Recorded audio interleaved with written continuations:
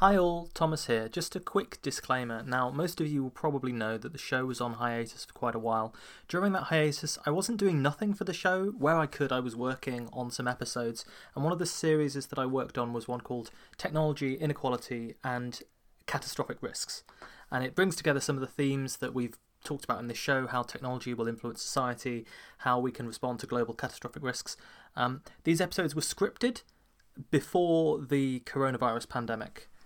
I've decided that the best way to deal with this is to just release them as they were, without modifying anything or changing them now, and then at the end I will look at how some of these predictions and influences and ideas might relate to our current situation.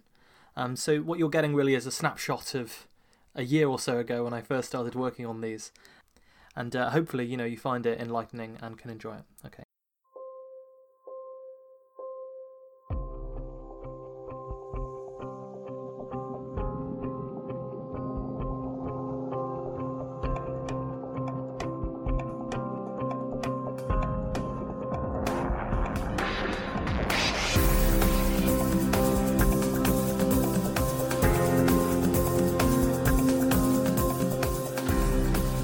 Consider other types of technological utopia.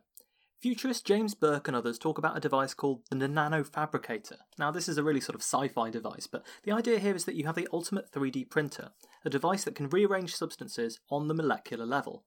Then, according to these futurists, all you need is raw materials. A lump of dirt here for the carbon, some air, a few trace metals, a little energy to power the nanobots or whatever you have rearranging these molecules, and you can have more or less anything you want.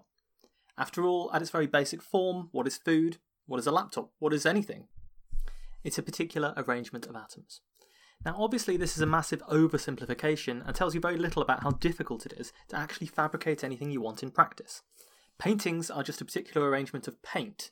This observation doesn't make me Van Gogh. But one can imagine that, in principle, there's very little that stops you from scanning a thing, developing a blueprint, and then using small machines to construct it.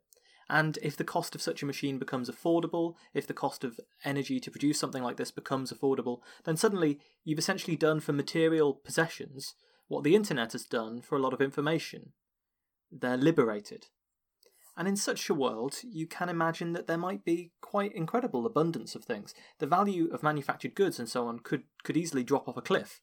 We could provide people with more or less anything that they want, as long as we can deal with this constraint around the original resources. So it's this magical machine that can create everything that you want that has led people, who think this idea is less realistic and feasible, to call it the Santa Claus machine. And I hope that someday we'll do some episodes on nanotechnology and we can revisit this idea to see how feasible it is and how close we are to it at the moment, because there's every chance that people are working on this and finding that it's much more difficult than the futurists have predicted.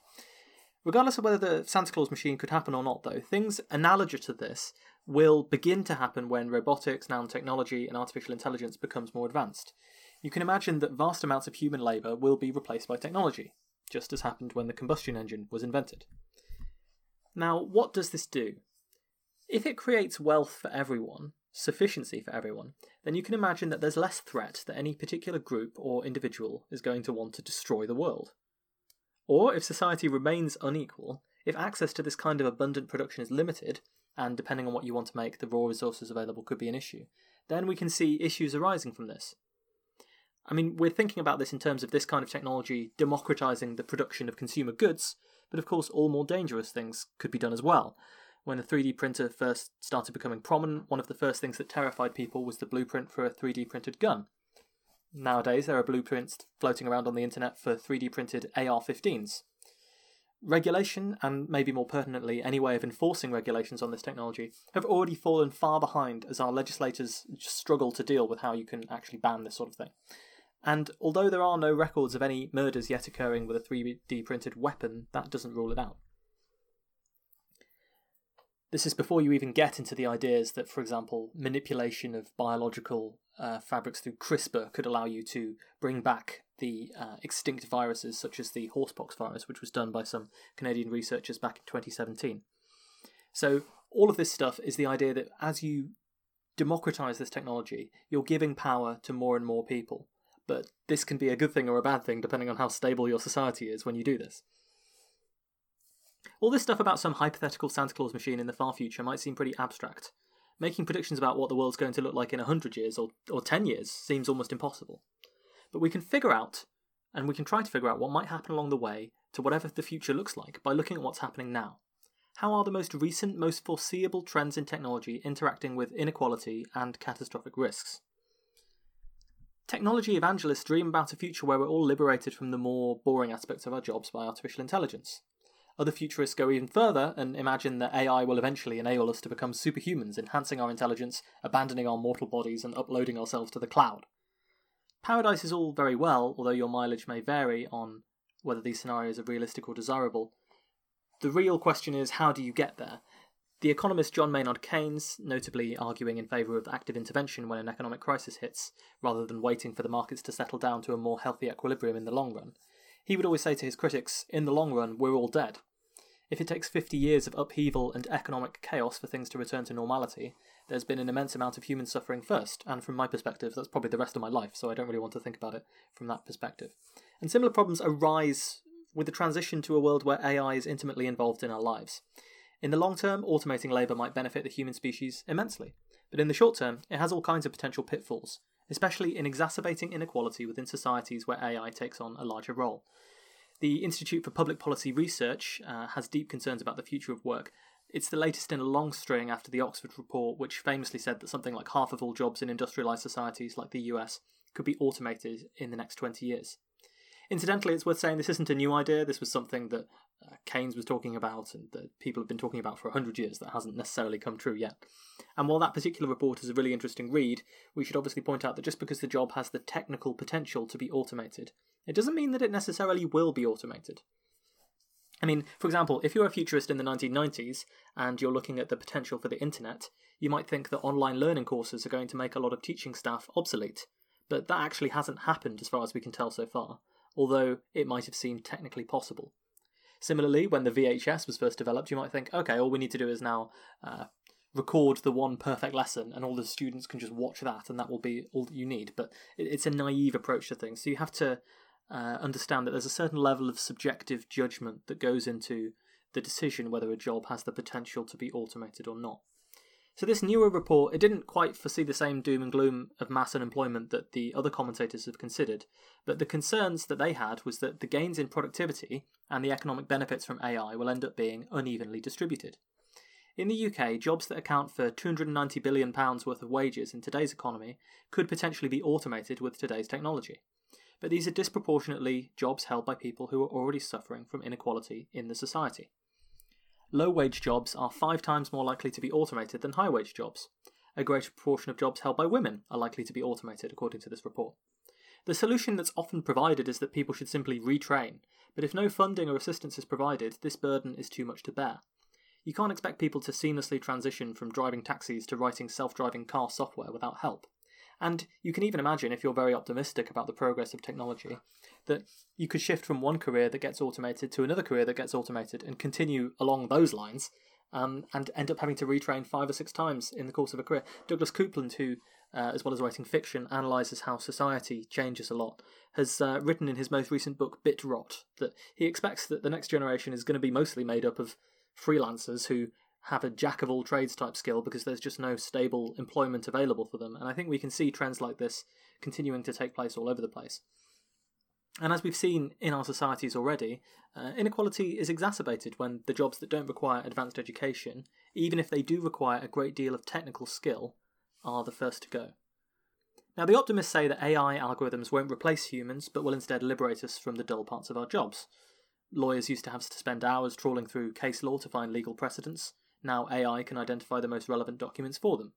Doctors don't need to look through endless scans and perform diagnostic tests. Machines can do this, leaving the decision-making to the human. And this boosts productivity and provides invaluable tools for workers. That's the argument. But there are issues with this rosy picture. If humans need to do less work, the economic incentive is for the boss to reduce their hours and their wages too. If in this dream scenario, advances in automation allow one person to do the work of 3, by ensuring that the dull and routine tasks are no longer necessary, then chances are a couple of people are going to be out of a job. Meanwhile, our employee, who's now line managing a series of algorithms, is probably not earning 3 times the wage they did before. So the benefits of this increased productivity through technology end up somewhere else. Perhaps with the technology companies who are selling their software as a service to these individuals, or perhaps simply with the employer who reduces the total wage outgoings and increases the total wages of the company. So, of these dull routine parts of the job, some of these were traditionally how people getting into the field learn the ropes. Paralegals used to look through case law, but AI might render them obsolete. Even in the field of journalism, there's now software that will rewrite press releases for publication, which was traditionally something close to an entry-level task. So if you're actually cutting away at these entry-level jobs, even in professions that might not be automated in their entirety themselves, or if entry-level now requires years of training, the result is to exacerbate inequality and reduce social mobility. And actually you've made it much harder for people to retrain and move into other fields because you've taken away all of the entry-level learning the rope type jobs that they could have hoped to get in the first place to help them fund that training. And in fact, some people argue that the mere perception of automation and AI as such a big thing allows some leeway for wages to stagnate. Essentially, if your employer can argue that you're replaceable by a robot, you're going to be in a weaker position to negotiate your wages with them, even if the technology isn't actually ready yet. Ultimately, and again, I think it's important to stress that this isn't a prescription for Luddism. The classic counter-argument to this is that in the past, automation has never led to masses of people being long-term unemployed, because new industries crop up to replace the old. Now, this is certainly true to an extent. And it would be ridiculous to say that, for example, because a computer means there's no need for accountants to laboriously add up rows of figures, that we should smash our PCs and keep them in work adding up those rows of figures. But it's crucial to be mindful of what can happen if we're not careful, especially in the short term, and especially as this thing accelerates beyond what we're expecting. Another more pernicious aspect of the problem is the way that algorithms, when deployed irresponsibly, can entrench inequalities that already exist. The adoption of algorithms into employment has already had negative impacts on equality. We talked about this in the malicious use of AI episode. Cathy O'Neil, the mathematics PhD from Harvard, raises these concerns in her excellent Weapons of Maths Destruction. She notes that algorithms designed by humans often encode the biases of that society, whether they're racial or based on gender or whatever. Google's search engine advertises more executive-level jobs to users it thinks are male. AI programs predict that black offenders are more likely to reoffend than white offenders, and they receive correspondingly longer sentences. It needn't necessarily be that bias has been actively programmed. All that the algorithms might be doing is learning from the historical data, but that means they'll perpetuate historical inequalities. The candidate screening software HireVue is a good example of this. It's used by many major corporations now to assess new employees. And it analyses verbal and non-verbal cues of candidates by taking a video of them answering some questions, and it compares them to employees that have historically done well at the company. Either way though, according to Cathy O'Neil, they're using people's fear and trust of mathematics to prevent them from asking questions. With no transparency or understanding of how the algorithm generates its results, and no consensus over who's responsible for the results, discrimination can occur automatically on a massive scale. Note that HireVue can only compare to the historical data. This is what most of these algorithms do to a certain extent. They examine vast quantities of previously obtained data to try and make predictions about the future. Now that normally works well, but as any machine learning scientist will tell you, if you try and get them to predict something that's outside what they've been trained on, the results can vary wildly. Some of these are trying to predict human behaviour. An ex-Google employee once observed, "The finest minds of my generation devoted themselves to figuring out how to get people to click on ads." In some cases, as with climate models and certain kinds of economic model, the predictions are bolstered by laws. The laws of physics, for example, tell us that if you heat up the world by 1,000 degrees Celsius, then the oceans will boil, even if we've never seen it happen. But even then, they depend strongly on what's happened before, on understanding and predicting historical patterns. And this exacerbates the inequality existential risks link for two reasons. Firstly, they can't predict black swan events. An algorithm in charge of security will find it difficult to hypothesize about something that could happen if it's never happened before. What you need then is people who have the foresight and the understanding of their field to say, yes, this unprecedented type of event could happen and it could cause these damaging effects. In fact, it was this precise failure that led to the algorithms failing in the financial crisis of 2007-2008. You probably know by now that this was caused in part by subprime mortgages sold to people who couldn't afford to pay them back, which were bundled up into assets and sold zillions of times over on the financial markets. It was assumed these assets were safe because, historically, people didn't default on their mortgages much, and they certainly didn't do it en masse. Any algorithm that was applied to evaluate the worth of a particular group of mortgages just wasn't prepared for an unprecedented number of people to fail to pay those mortgages. They couldn't predict the black swan event, even though a human who looked at the situation on the ground might be able to. And if you've seen The Big Short, you'll know that some of them did. Similarly, they encode historical biases. If the arrest rate is higher for black people in your district due to historical racism or economic factors, the algorithms are going to encode that bias. If you put an algorithm in charge of deploying police resources and tell it to deploy the most resources where the most arrests take place, then don't be surprised if the most arrests continue to take place where the police are most present. The more these algorithms are put in charge of the world, the more likely they are to exacerbate and perpetuate inequality. And if we accept what they give us in an unquestioning way, then we'll be in trouble. And what is the big technological hype about at the moment?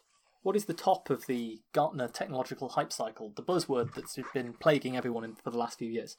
Well, it's big data. O'Neill puts it best. First, she describes how, through her work as a quant, she worked on algorithms to try and predict and make beneficial trades in the financial markets. And these are algorithms that she blames for exacerbating the 2007-8 financial crisis. Instead of a retreat, though, the algorithms advanced. She says, quote, "The algorithms churn 24/7 through petabytes of information, much of it scraped from social media and e-commerce websites. Increasingly, they focus not just on the movements of the financial markets, but on us. Mathematicians and statisticians were predicting our potential as students, workers, lovers, criminals. This was the big data economy, and it promised spectacular gains. Yet I saw trouble. The math-powered applications powering the data economy were based on choices by fallible human beings. Like gods, these mathematical models were opaque, their workings invisible to all but the highest priests in their domain, mathematicians and computer scientists. Their verdicts, even when wrong or harmful, were beyond dispute or appeal, and they tended to punish the poor and oppressed in our society while making the rich richer." She describes how a society with more of these algorithms can trap people into a terrible feedback loop. There's the case of the Washington school teachers who used an algorithm to fire the worst performing 5% of staff, according to a statistically insignificant metric based on a small sample of students' performance on a single test.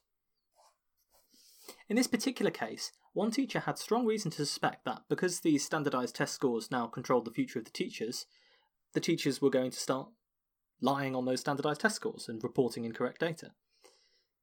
There's the case of the employers who judge potential employees by their credit rating. The reasonable idea here is that if you pay your bills, you're probably the reliable and responsible adult who will turn up to work on time and perform diligently.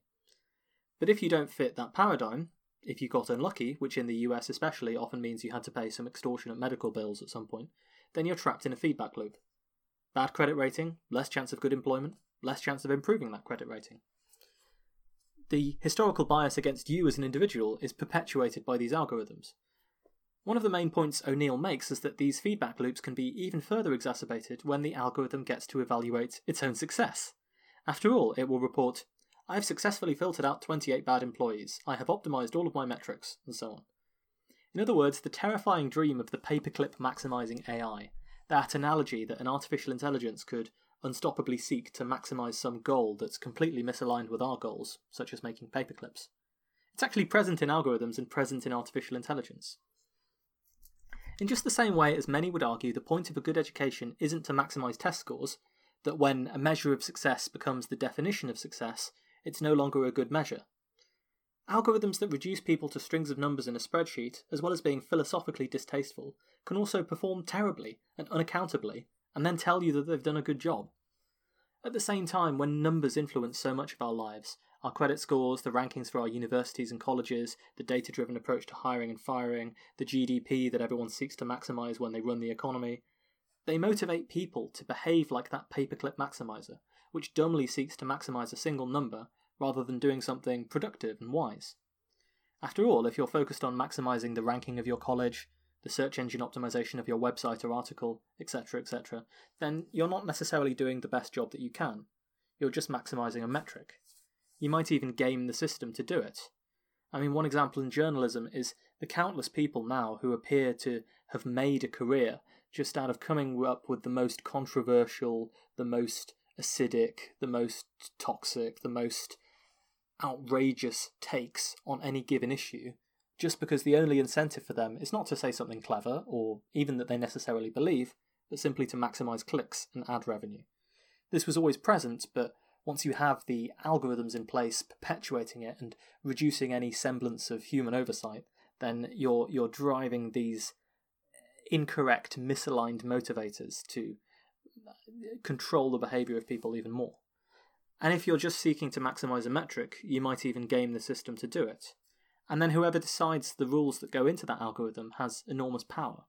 The things that go into that model, the proxies that get used for achievement, they can become more important than anything that's not included in those proxies. And this kind of automation disproportionately affects poor or disadvantaged people because they're the ones most likely to be evaluated by this kind of system. They're the ones least likely to be able to game the system or benefit from simple metrics that measure its success. Person A is born rich, gets all the best education, and takes IQ tests every day as a hobby, and scores 145. Person B is born to illiterate parents, has never even seen an IQ test, but is a keen autodidact and incredibly hard worker who teaches themselves everything they know and scores 144. It's obvious, at least to me, which person you'd rather have on your team, not from the IQ score. But person B might never find out what they got rejected, and the people who are assessing them might never find out all of that contextual information. Perhaps the worst aspect is that the black box nature of these algorithms means you'll probably never find out what you did wrong or how to fix it. We're all just ending up as numbers in a spreadsheet column, and very few people know how these numbers are even calculated. And in all likelihood, the explanation doesn't exist because no human has ever untangled it. So far we've discussed the potential for technology to exacerbate inequality in our society, and we've discussed how unequal societies can lead to more existential risks, or catastrophes have this interplay with existential risks and inequality. And bringing together these three ideas, I want to next try and talk about possible solutions to the problem that might show up in the next episode.